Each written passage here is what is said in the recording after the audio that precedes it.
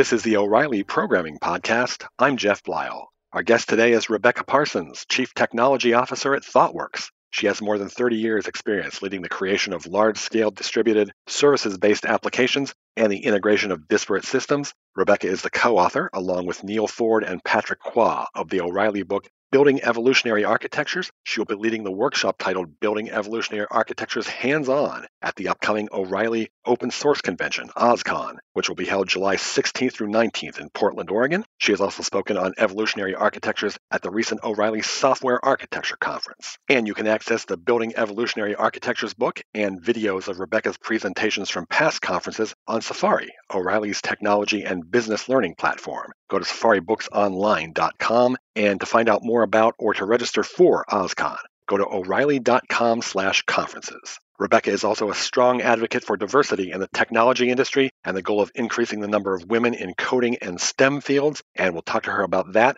as well as about evolutionary architectures. Enjoy the show. Hi, Rebecca. Welcome to the podcast. Hi, Jeff. Pleasure to be here. We'll get into a little of the history of the things that led us to evolutionary architecture in just a few moments. But first, how do you define evolutionary architecture? Well, that's an important part of writing any book, is to define your terms, particularly when you're introducing a new term. And we define evolutionary architecture. An evolutionary architecture supports guided incremental change across multiple dimensions. Each part of that definition is quite important.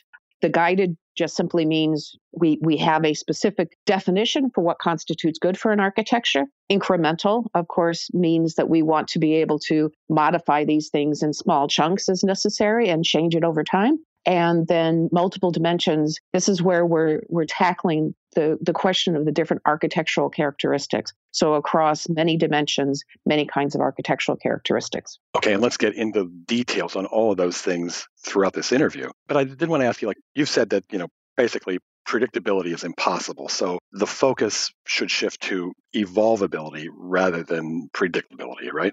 Exactly. When you look at the way the technology landscape is changing, trying to say you can predict any kind of technology roadmap is simply impractical. We don't know. Neal tells a story.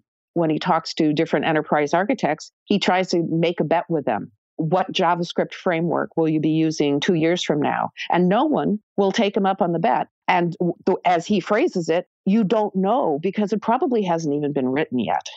And that's just 2 years. And when you think about how we used to think about architectural roadmaps as, 5 and 10-year roadmaps, that's ludicrous. So what are the characteristics of an architecture that supports change? You've talked about a family of software architectures that support evolutionary change. Yes, there are different kinds of architectures that exhibit particular architectural characteristics. And when you think about, for example, a microkernel architecture where you have a core system and various plugins, that can work very well in situations where you have at least some notion of how your application might need to change. And you make specific provision for certain kinds of plugins that will allow you to vary across that particular kind of functionality. If you think of a more traditional layered architecture, if you want to change, for example, your database implementation, if you've got a traditional data layer, logic layer, presentation layer, then all of the change for swapping out the database will be focused in one place. So those two very different kinds of architectures support different kinds of change, make particular kinds of change easier to accomplish. One critical aspect of any kind of evolutionary system, though, is it has to be easy to understand. And so we actually elevate this notion of maintainability and thinking about how easy is it to change an architecture directly correlates with how easy it is to understand what is actually happening in the system. Well, are there some parts of an architecture that evolve and some that don't or can't? And how do you identify those? I guess it depends on how you define evolve in that context. Because let's say, for example, you realize that you have to support a different kind of security model. You may actually have to rip out what's there and replace it with a different model. For some people, they wouldn't consider that evolutionary change. In our context, we actually would, because what you were trying to evolve is the behavior of the system. And there's a reason you've decided you need to swap out your security model for a different model. And so the outcome is evolving, even though from an implementation perspective, you're just ripping out a bunch of code and replacing it with something else. So I really don't think there are aspects of an architecture in terms of their outcomes that can't evolve. It's how you achieve that new behavior that is going to vary based on the kinds of changes you're trying to make. Before we get into some more detail, let's step back and discuss some of the history which led us to evolutionary architectures. There was a long-standing notion that architectures were hard to change. When did that notion begin to change? Service-oriented architecture was kind of the first attempt to get away from monoliths, right? Yes. I think what we have been trying to do over the years is find ways of encapsulating functionality to make it easier to recombine things in new processes. And the whole notion behind a service-oriented architecture was that you could identify these services that would then make it easier for your business owner to say, I need to reconfigure my order workflow, and you could move those things around. Many people will say microservices is actually service-oriented architectures done right. And I think one of the big differences between what happened with the service-oriented architectures approach and microservices is that microservices very much are driven from the perspective of consumer-driven contracts. If you think back to a lot of the large SOA implementations that happened, they were primarily seen as technology exercises. And using that terminology, you could say they were producer-driven services. The IT department thought about what they wanted to expose, what services were going to be needed, as opposed to waiting for applications to say, I need you to behave in this particular way, which is the more consumer-driven approach.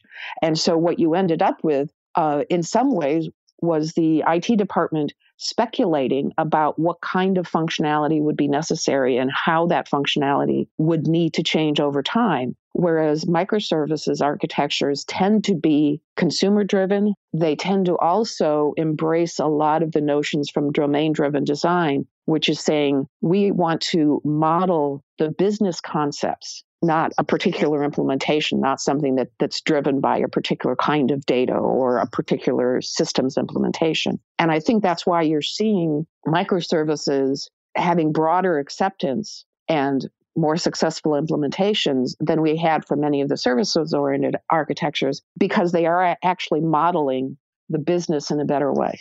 And then when continuous delivery was embraced, that was a big change in the way people thought about what an architecture looked like. Exactly.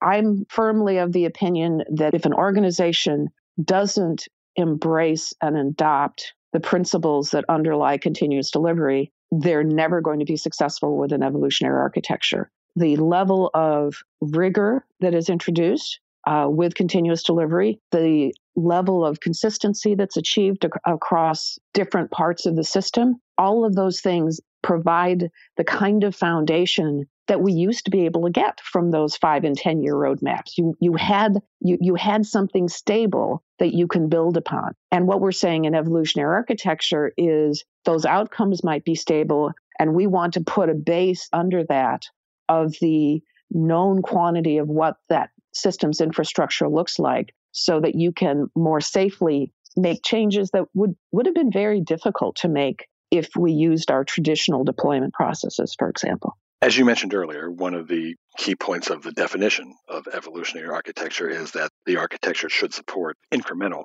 change. And in the book that you co-authored, you talk about how there are incremental changes that are related to development and changes that are operational. Can you explain more about that? Well, when we think of the operational kinds of changes, what you're really looking at is how can we ensure that these changes are properly promoted. And a lot of what we're talking about on the operational side really comes down to proper use of a deployment pipeline, where we have different stages within the deployment pipeline where we can slot in particular tests, we call them fitness functions, that help validate the characteristics of the architecture. The flip side is when we think about deploying new functionality, and we'll do this in functional terms. The example that we use in the book, we have a fictional company called Penultimate Widgets, and they're the second to the last widget company, and they're trying to do better. And what we talk about there is they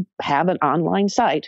They sell widgets, and they have a star rating service that's also used. You can rate resellers or delivery companies, things of that nature.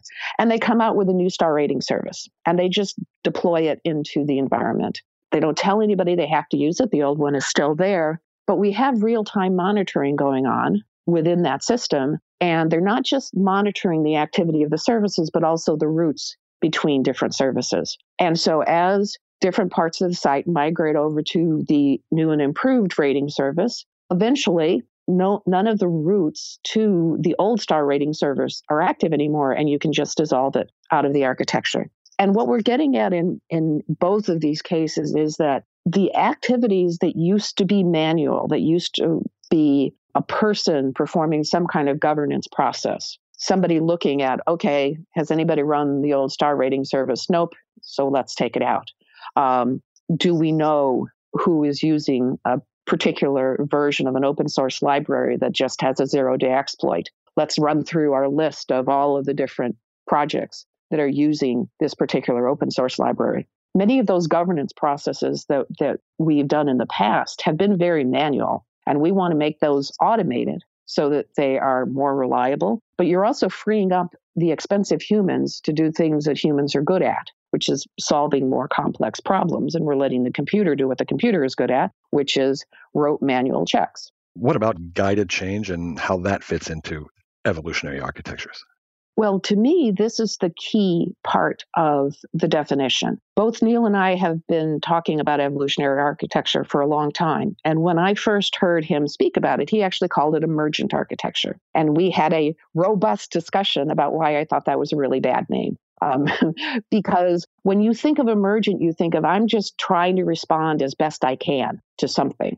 But we use the term guided because there are different definitions for what constitutes a good architecture, depending on the domain that you're in, what the system is actually doing, and even some organizational memory. And so what constitutes good for a trading system is very different from what constitutes good perhaps for a retail site where you want to support more browsing activity and such. Whereas in most traditional trading systems, it's low latency, high throughput. We just need to make sure things can flow through quickly. So your requirements are different across different architectures. And so we use this term guided to say that for an individual system, for an organization, we are going to define fitness functions for the architectural characteristics that are of most importance to us. And this allows decision-making to be guided by these fitness functions. And so rather than specifying a target architecture as a big block diagram on a wall, the target architecture is actually specified by these fitness functions. They are defining what outcomes we want the architecture to achieve. And we use these fitness functions to guide our decisions about how we are going to evolve the architecture. Can you talk more about how fitness functions kind of preserve the parts of an architecture as it's evolving? Well, and that's where the deployment pipeline comes in, because we actually want to insert the execution of these fitness functions into the deployment pipeline. Now, these fitness functions are not necessarily new things. If you've done a performance test and looked at, do I get a response time within the parameters that I've specified? Or do I have the amount of throughput that I'm looking for? Those are all fitness functions. You are defining what the architecture has to achieve. And then you put the execution of that fitness function into the deployment pipeline. And now you are constantly monitoring, does your architecture, as it is being changed, as the code is being changed over time, does it still exhibit the required characteristics? In some of those, you might put it into fail the build if you violate one of those constraints. Some of them that you might be more forgiving. Say, when a new version of a library comes out, you might give teams 3 months to use the new version. And so you won't fail to build for the first 3 months. If they haven't changed the library, you'll put out a warning so they know they have to do it. But if they get to the 3-month mark and they still haven't upgraded the library, you'll fail to build. And so we use that deployment pipeline as the mechanism for enforcing adherence to those fitness functions. And as an architecture is evolving, how do you achieve the right coupling between components and services?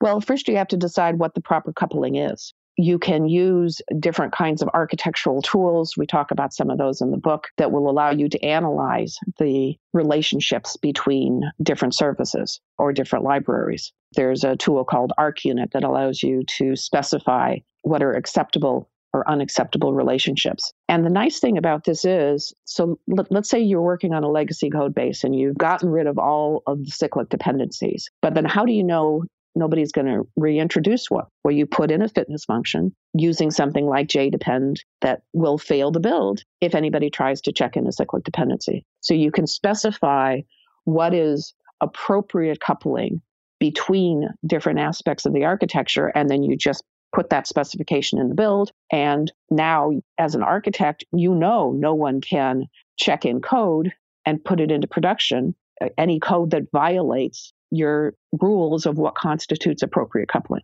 How about existing architectures, and how hard is it to work evolutionary architecture concepts into an existing system and transition those systems?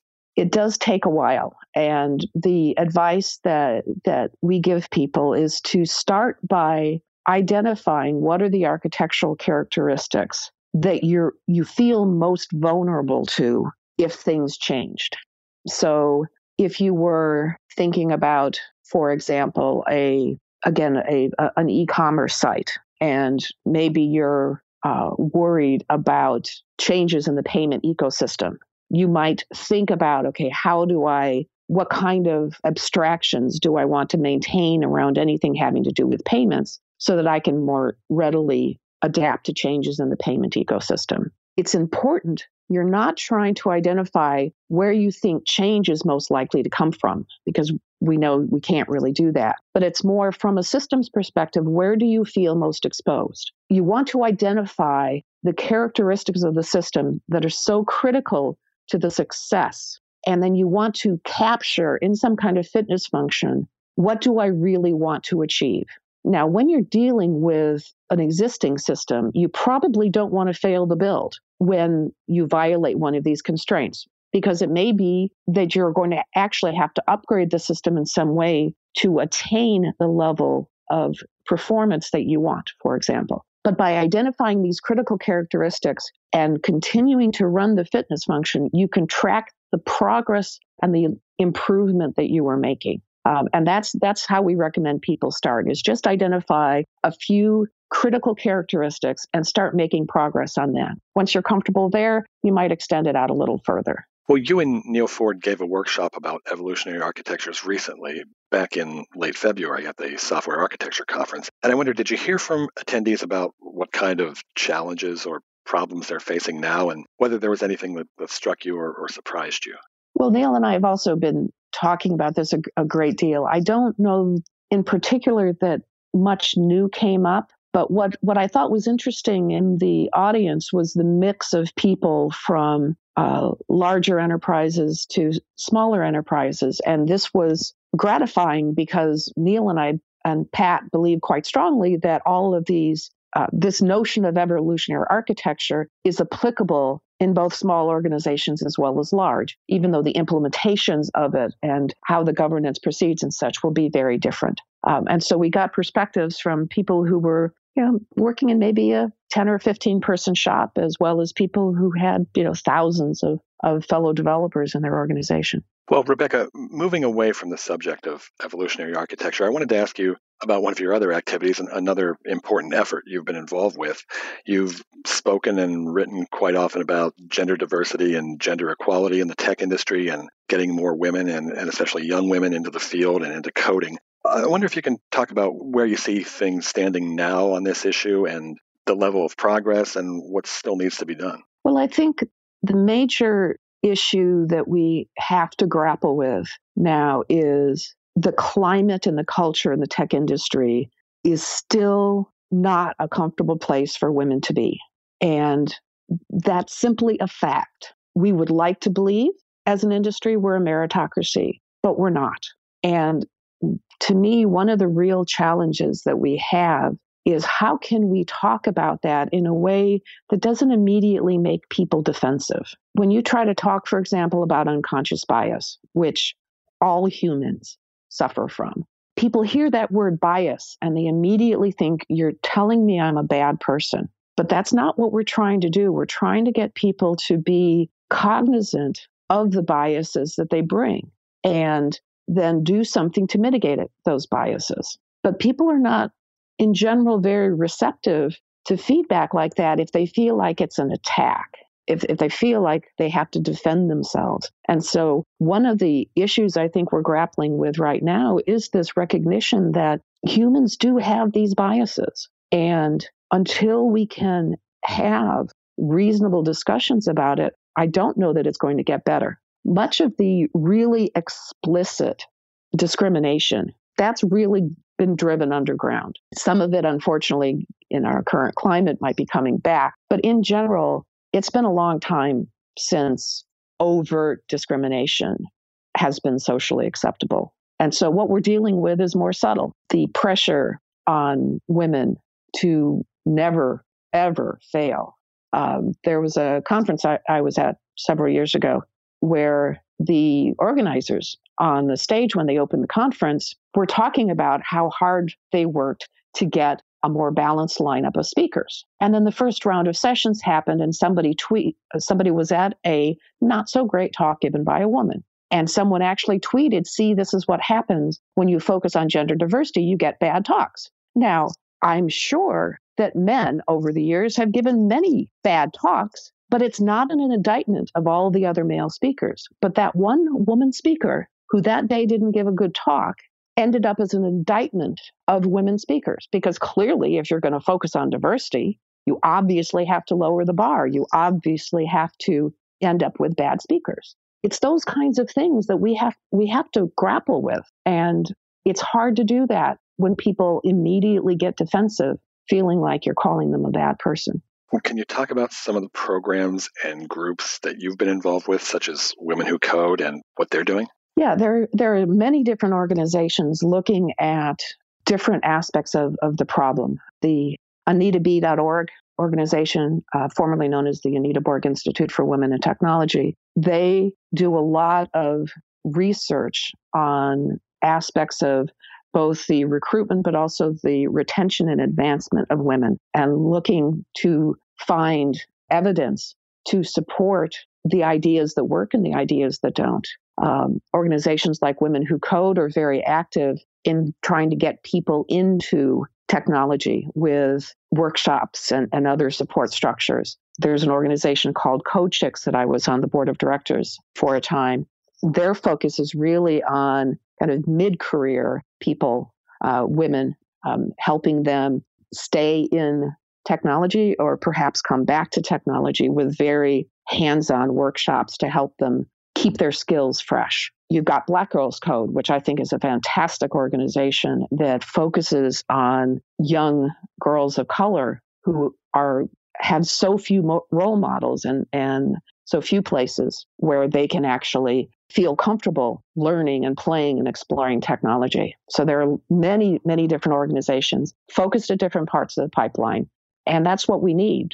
Part of the problems that we're dealing with and why I don't think we can just focus on getting more women into the industry is women leave at a significantly greater rate than men do. And so, we can double the number of women who come in, but if they're leaving at a faster rate, we're not going to make progress. So we need to address those issues around opportunities, the feeling that the technology industry is a good place for a woman to be. And we'll have links for all these organizations you mentioned in the show notes that accompany this episode. Rebecca, if our listeners want to find out more about you and your activities, where can they go? Well, they can go to thoughtworks.com. I do also have a personal blog that I rarely update, but I do at times. Well, Rebecca Parsons, Chief Technology Officer at ThoughtWorks, thank you very much for talking with us. Thank you for having me, Jeff. And thank you for listening. Once again, to find out more about the hands-on workshop that Rebecca will be leading at OSCON, the O'Reilly Open Source Convention, you can go to o'reilly.com/conferences. And for the book she co-authored, Building Evolutionary Architectures, as well as videos of Rebecca's talks at previous O'Reilly software architecture conferences, go to Safari, O'Reilly's technology and business learning platform. That's safaribooksonline.com. And we'll have links to all these items in the show notes that accompany this episode. If you like our podcast, please subscribe via iTunes, SoundCloud, TuneIn, or Stitcher, or other platforms so that you never miss an episode. For the O'Reilly Programming Podcast, I'm Jeff Blyle.